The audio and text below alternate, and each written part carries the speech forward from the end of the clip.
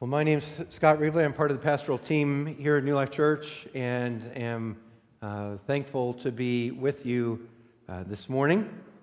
And it's occurred to me that everyone sort of, more or less, has their own idea about what church should be like.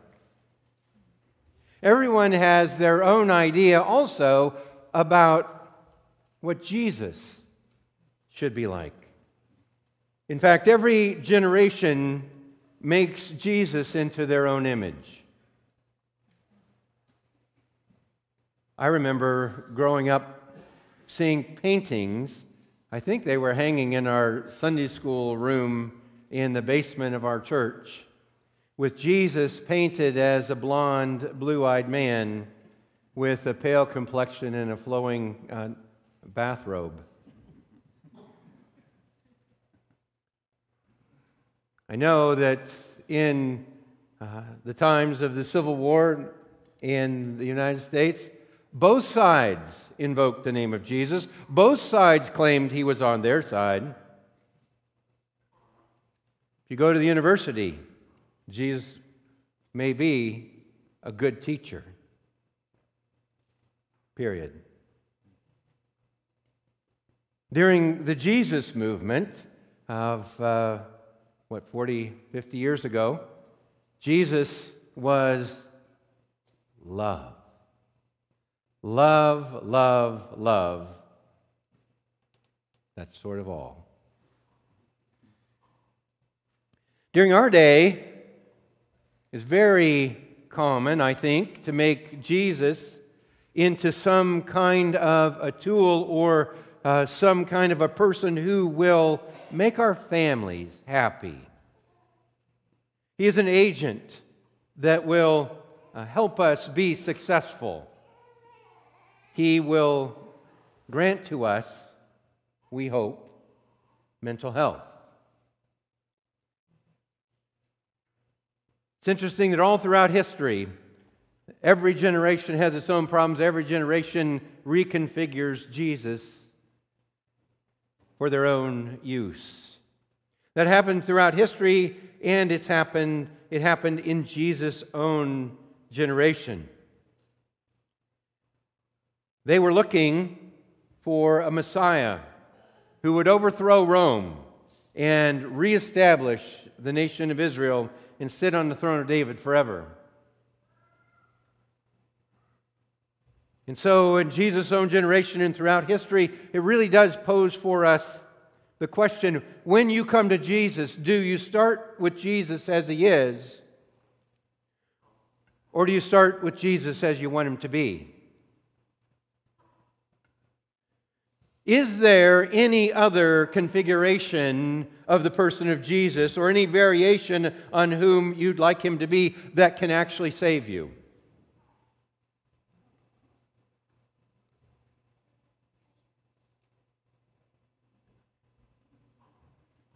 If you come to church, can the church make Jesus into what they want Him to be? Or another way to ask the question, do we change a church to conform to Jesus, or do we change Jesus to conform to the church? These questions and more will come up as we read Matthew chapter 16. So I want to invite you to take your Bibles and have them open, if you don't have them open from the reading a moment ago. And I want to look at those few verses because they are really some of the central verses in the entire gospel. Some call this the Great Confession. Peter made the Great Confession. In Matthew 22, there's the Great Commandment. In Matthew 28, there is the Great Commission. And it really is the Great Confession that sets the table for the other two. Matthew chapter 16, verse 13. Now, when Jesus came into the district of Caesarea Philippi, He asked His disciples, "Who do people say the Son of Man is?" And they said, "Some say John the Baptist, others Elijah, others Jeremiah or one of the prophets." And He said to them, "But who do you say that I am?" Simon Peter replied, "You are the Christ, the Son of the living God." The setting is that Jesus took them to the district of Caesarea Philippi, which is outside of the land of Egypt, or land of Israel, to the north. And it's really, you could probably say, a God-forsaken corner of the world. It's north in the land that was long known for Baal worship. It's near the temple of what was then the temple of Pan, a contemporary god as such. And what we find, even with that brief introduction, is that Jesus took them to the pluralistic center of their region, which is not completely unlike our world today. We would love for it to be simple, at least many would love for it to be simple, where this is a Christian nation and everybody's Christian and everyone agrees with us. But the reality is that that isn't the case, and I'm not even completely sure we want it to be the case. And here it certainly isn't. Here there are multiple moving parts as far as multiple gods go, and Jesus steps in the middle of that and asks his disciples a question. Because in this collection of gods, in this collection of religious options, there is one that is unique. And Jesus asks his disciples about that. You see, all throughout the gospel, people have been asking questions about Jesus, and now it's his turn to ask the question. And he turns to them and he says, "Who do people say that I am?"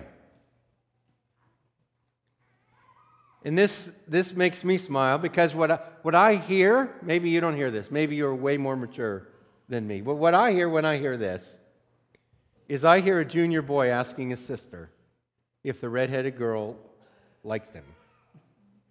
Does she like me? What did she say about me? That's the kind of question it feels like, right? Well, this is totally not what Jesus is doing. Jesus come to a point in his ministry where he recognizes that he can't really go forward if his disciples don't get who he really is. In fact, the movement will grind to a halt if they are not clear on who Jesus is and why he has come. And so he asks them this question: who do people say that I am? And he's checking their readiness. He's checking to see if they've understood all that he has been showing them. I mean, think about this. This is not a bad time to review what you've seen in the book of Matthew. I mean, it's most remarkable. Everywhere he goes, people are flocking to him. They're bringing the sick. They're bringing the demon-possessed. Sometimes they're just touching his robe and they're being healed. They're going away for days at a time, starving, only to have him feed thousands and thousands of them. To get from one place to the other, all he does is walk on water. Things are not normal here, and he's wondering if the disciples actually are getting what he is showing them. And there's a chance that they weren't, I suppose, because the opposition was working pretty hard to have it be otherwise. You remember we just finished this little tit for tat with the Pharisees and the Sadducees. And he said, beware of the leaven of the Pharisees and Sadducees. And what he meant was, be careful of the teaching that your religion is performance. And so he asked, who do people say that I am? And they say, well, some are saying John the Baptist. Well, if you recall, again, this is review. So much of this is review, and it just builds on top of itself. Here, John the Baptist, that's what Herod thought. Remember? That he wanted to find out about Jesus because he was worried that John the Baptist had come back to life. Others say, you're Elijah. And Elijah, people were looking for Elijah, expecting that Elijah would come before the Messiah. Malachi chapter 4, verse 5 says that he would send somebody in the spirit and power of Elijah, and he'd turn the hearts of the fathers to the children and the children to the fathers. And then the Old Testament ends. So they were looking for Elijah before the awesome day of the Lord comes. Some said, you're Jeremiah. Jesus' call for repentance, repent in the kingdom, for the kingdom of heaven is at hand, had a familiar ring to those who were versed in the language of the prophets, particularly Jeremiah, who continually called for repentance and called out the evil religious leaders. So Jesus gets this laundry list, you might say, of options. Who do people say that I am? And then he says, who do you say that I am? And really, this is the question, isn't it? It's the question that each one of you must answer. It's a question that Peter, the disciples, and the church have to come up with the right answer for. And so he said, who do you say that I am? And Peter said, you are the Christ, the Son of the living God.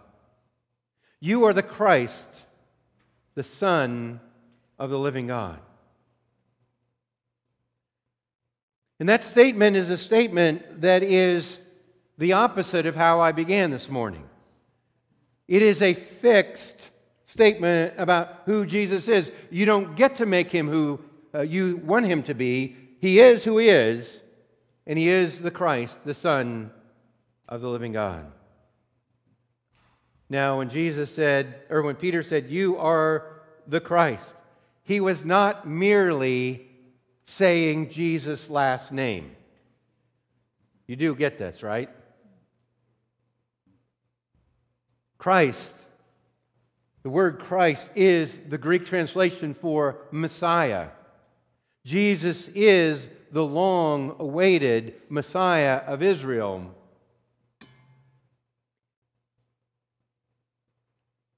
And you see why this is such a big statement. To identify Jesus as the Messiah of Israel is to really telescope that one simple statement throughout all of history. So that Peter said, Jesus, you are the seed of the woman who will crush the head of the serpent. You are the seed of Abraham who will bless the nations. You are a deliverer like your namesake Joshua. You are the prophet like Moses. You are the king who will reign forever on the throne of David. You are the Messiah. It isn't merely that he was the Messiah, he is the Son of the living God.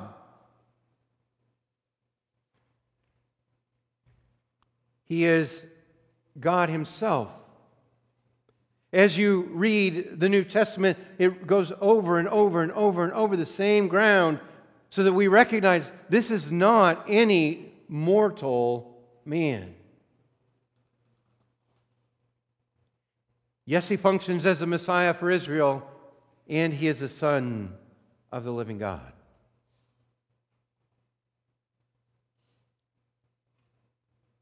I suppose if there is anything unmovable in history, it is the fact that Jesus is the Son of the living God. You can't make him into something less and have him still be your Savior. You can't make him into something less and have him still be the foundation for the church.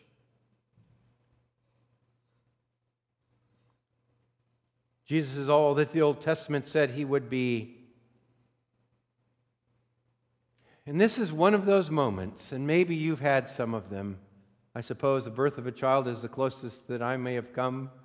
But there are others when things just snap into focus and you realize this is really important. This is really true. And all of a sudden, all of the peripheral noise disappears and you can see the one thing that's really important. This is that moment. You are the Son of the living God, the Christ.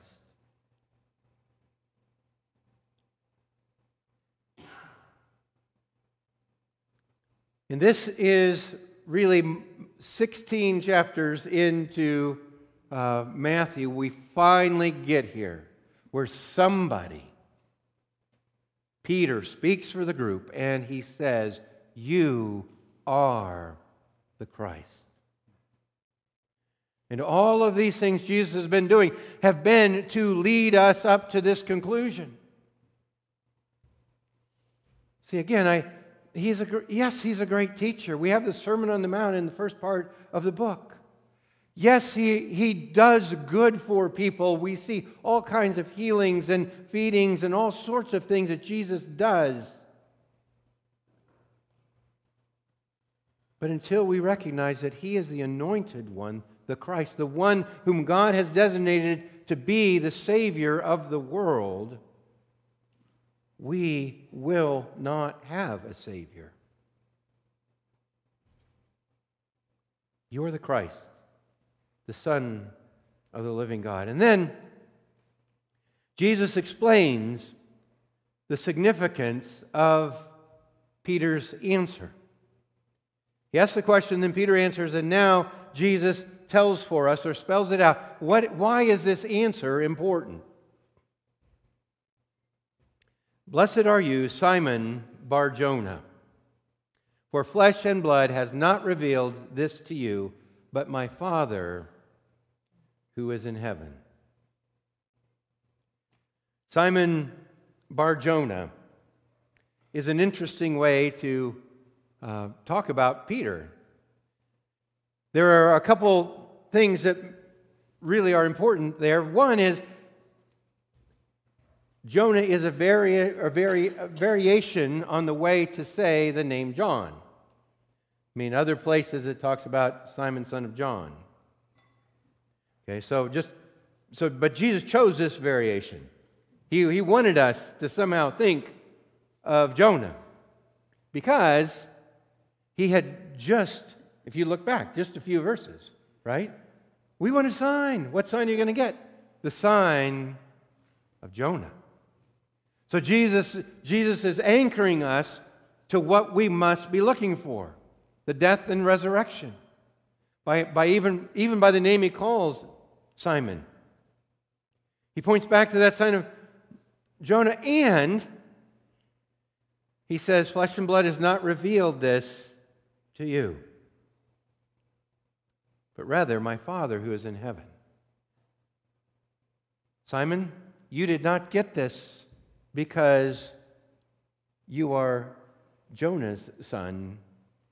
You got this because I am God's son. In other words, it is the gift of your Father in heaven that revealed this to you. You get it as a gift.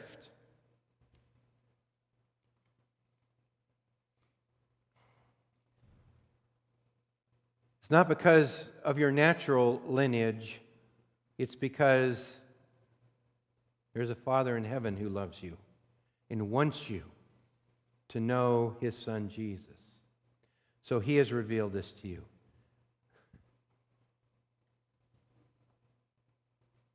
Now, I don't want to just assume that Matthew had extra ink and just wrote that because he didn't have anything better to write. Because I want you to know that understanding who Jesus is more than a simple math equation that anyone can do. Coming to know Jesus is not the same as resolving a geometric proof. Just because you've been given the right way of thinking or the right theorems, you can somehow figure it out. That is not the way this works. This is a supernatural event. To know Jesus is a supernatural gift. If you figure Jesus out, it is because it has been given to you as a gift of grace.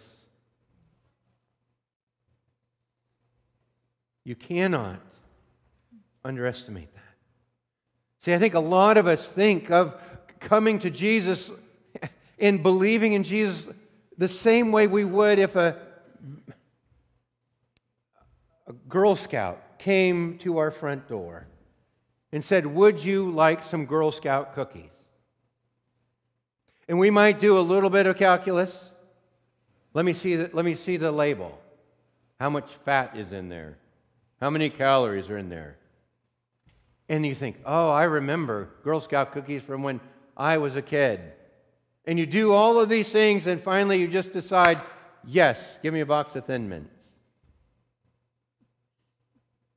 That's not how people come to know Jesus. And I say that because it's so tempting for us to think we can talk someone into it. Or worse, to feel the pressure like we must. And here, Jesus didn't even feel that pressure. Jesus is 1.5 years, 2 years into this, maybe longer. And he's like, "Who do people say I am?" My Heavenly Father's revealed this to you. And so I say that partly so that when you represent Jesus outside of this room, when you go to your neighbors, when you go to your coworkers, you don't feel the pressure, because it's going to be a work of God or it's not. And I say that too so that you will love your Father in heaven and recognize what a gift He has given us to know His Son. To bring you here this morning was a gift of God so that you might see Jesus. It is not an accident. It is not the same as deciding to go to the grocery store. You come to know Jesus as a gift. A lot of times we'll ask the question, how are people saved? And some people think they're saved by works. Some people think they're saved by doing good. They're not saved by doing good. The Scripture says, and we would say, you're saved by grace. Why are you saved by grace? Because it's only by grace you come to see Jesus. It is a gift to you. That's what grace is. It's a gift. And it is a gift for you to come to Jesus. And it was a gift for Peter to come to Jesus. Every time, something supernatural must take place for someone to be drawn to Jesus. Well, flesh and blood did not reveal this to you, but my Father who is in heaven. And I tell you, you are Peter, and on this rock I'll build my church, and the gates of hell shall not prevail against it. And you are Peter. Now, we know him as Peter. We don't really know him as anything else, do we? Cephas or Simon. But Peter is the name that if you were to translate it not as a name, it would be rock. And then Jesus says, on this rock I'll build my church. And it's not exactly the same word for rock. There are two words for rock. They're related. Jesus is making a word play. He is using this opportunity when he names Peter, you are Peter, as a way to reveal more about himself. So that they would hear Peter, and Jesus would say, upon this rock I'll build my church.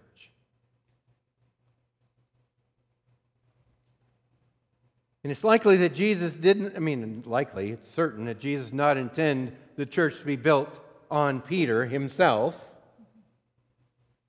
but rather that he used the occasion of naming Peter the rock as a way of saying there is this massive rock upon which the church will be built, namely Jesus. This is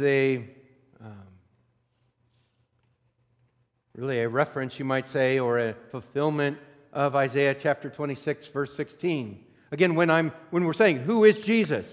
He is the Christ, the Son of the living God. This is what Isaiah says about him. Behold, I am the one who has laid a foundation in Zion.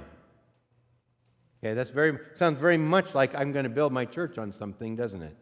I laid a foundation in Zion, a stone, a tested stone, a precious cornerstone of a sure foundation. Whoever believes will not be in haste. If you believe in Jesus, you will not be in trouble because He is the foundation. See, and I say He is the foundation of the church. That's what's coming next. On this rock I will build my church.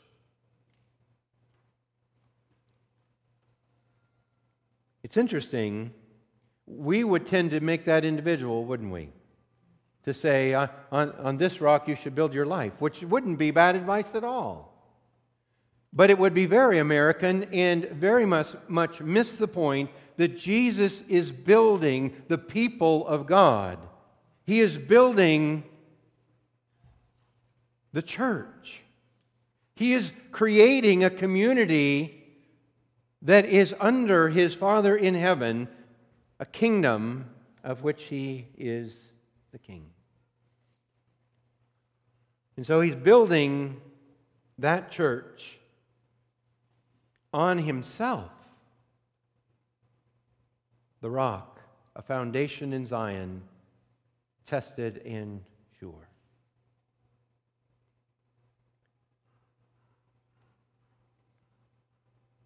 And then it says, the gates of hell will not prevail against it.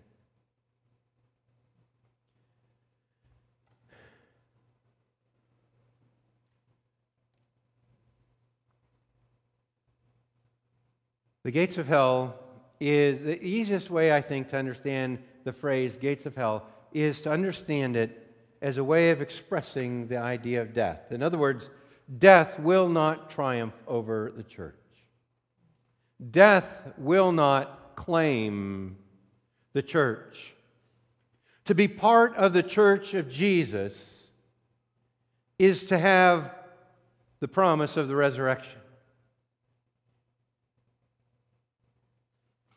Let me say this a different way. On this rock I'll build my church, and the gates of hell will not prevail against it.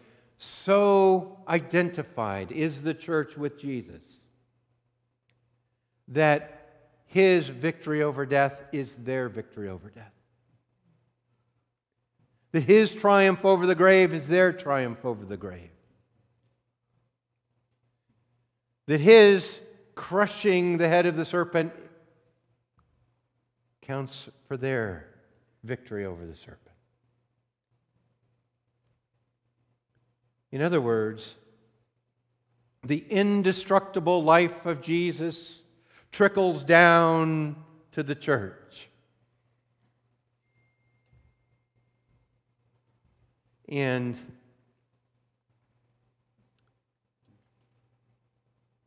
that's why the church must stay as close as possible to Jesus.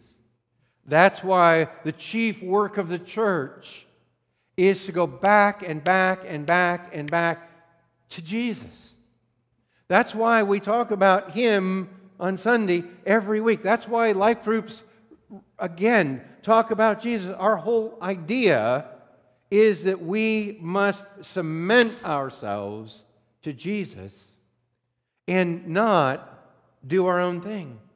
Not have the freedom to think of Jesus however we would like.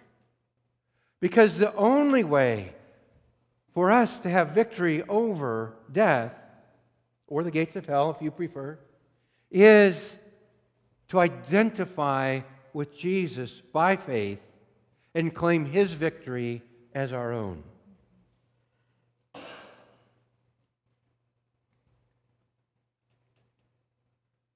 The promise that the gates of hell will not prevail against it is not a promise that any one local church will not have trouble.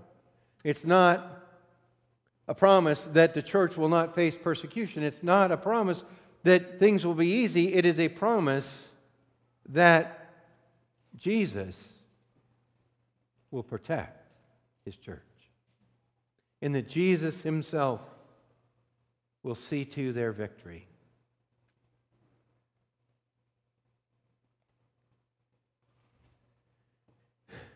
Then He tells Peter,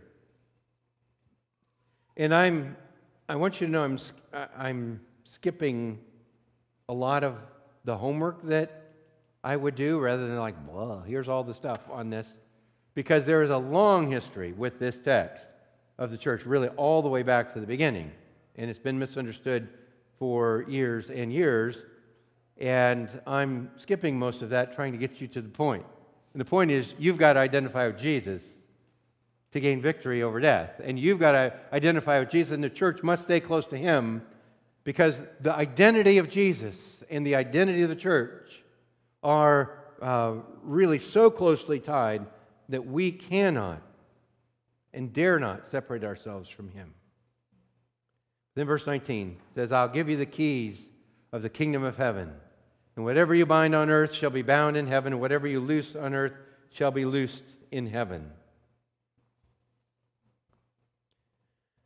Now, again, those are things that, like I said, that have been misunderstood for years. I'm just going to say it as simply as I can. I believe that the keys are the, well, this is going, you know this. You all even have them in your pocket, don't you? The keys are the means of entry. The keys are the means by which you get into a door or a car or something else. And so what Jesus is entrusting to Peter and then subsequently to the rest of the apostles is the gospel by which people enter the kingdom. He's saying, I am going to give to you the means by which people will enter the kingdom. We are building this church, and I'm going to give you the keys so you can let people in.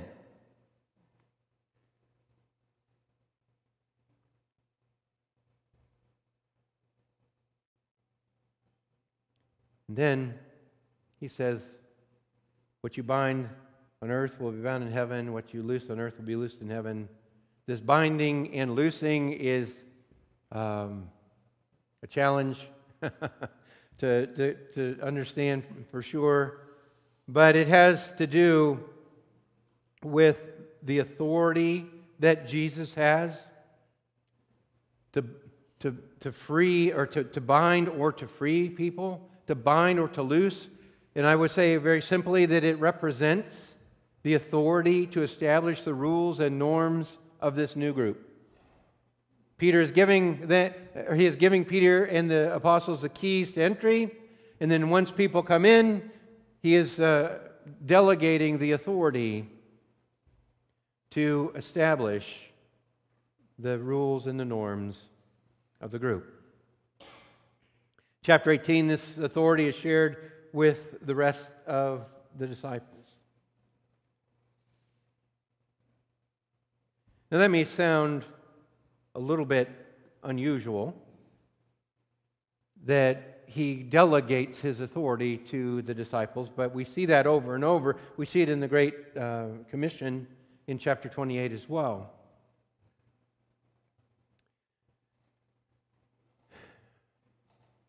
In the whole idea of binding something on earth and having it bound in heaven, and loosing something on earth and having it loosed in heaven, seems a little unusual to us, except that the Father in heaven has revealed this to Peter. This is a gift from the Father in heaven And so being bound in heaven and loosed in heaven, loosed on earth, bound on earth, the connection there is that they are accountable to the Father and they receive their direction from the Father. In other words, it is very much like Jesus taught them to pray in chapter 6. Our Father, who art in heaven, hallowed be your name. Your kingdom come, your will be done on earth as it is in heaven. So on earth as it is in heaven sort of connection in the prayer is the same connection we see here in the church. In other words, may God's will be done in the church as it is in heaven.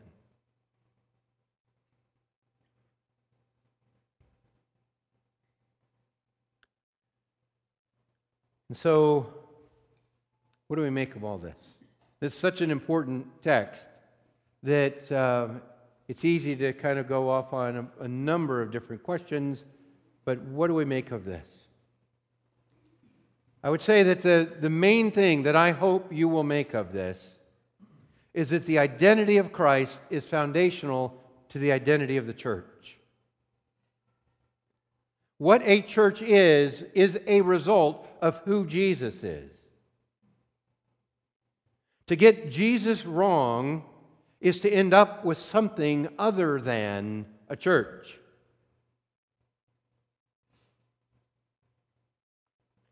In other words, the central question that Jesus asked, "Who do you say that I am?" is the central question because getting Jesus right is eternally the most important thing that you individually must do and that we must do together. Because we as a church have to get Jesus right. We have to help each other get Jesus right. We have to rub off those parts that are not right. Sand them off so that we get Jesus as He is.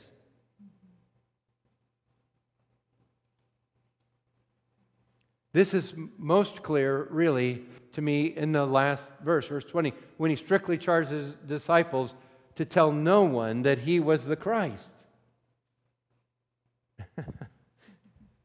Now, I hope it bothers you when Jesus tells His disciples that, right? I mean, I hope that Pastor John tells you that you should be telling people about Jesus so often that when you see that Jesus says, "Don't say anything about me," that makes you uncomfortable. Why would Jesus want them not to tell? And this will become very clear next week, so I want to invite you back next week. But let me just simply say that Jesus knew that people would attempt to bend Him to their wills. If they knew, or if they heard the Messiah was here, it would mean different things to different people. And then there will be all kinds of misunderstandings to undo in order so that people would see the Messiah for who He is.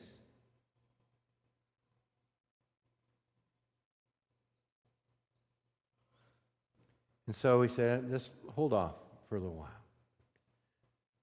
I'll have you tell people about me soon enough.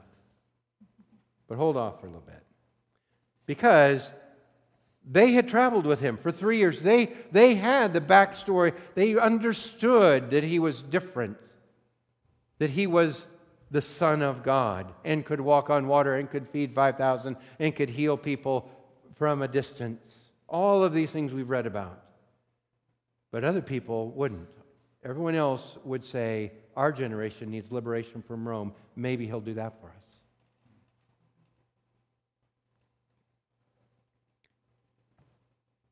And so He said, just hold off for a little bit. Now, all of this together invites me to ask you, who do you say that Jesus is?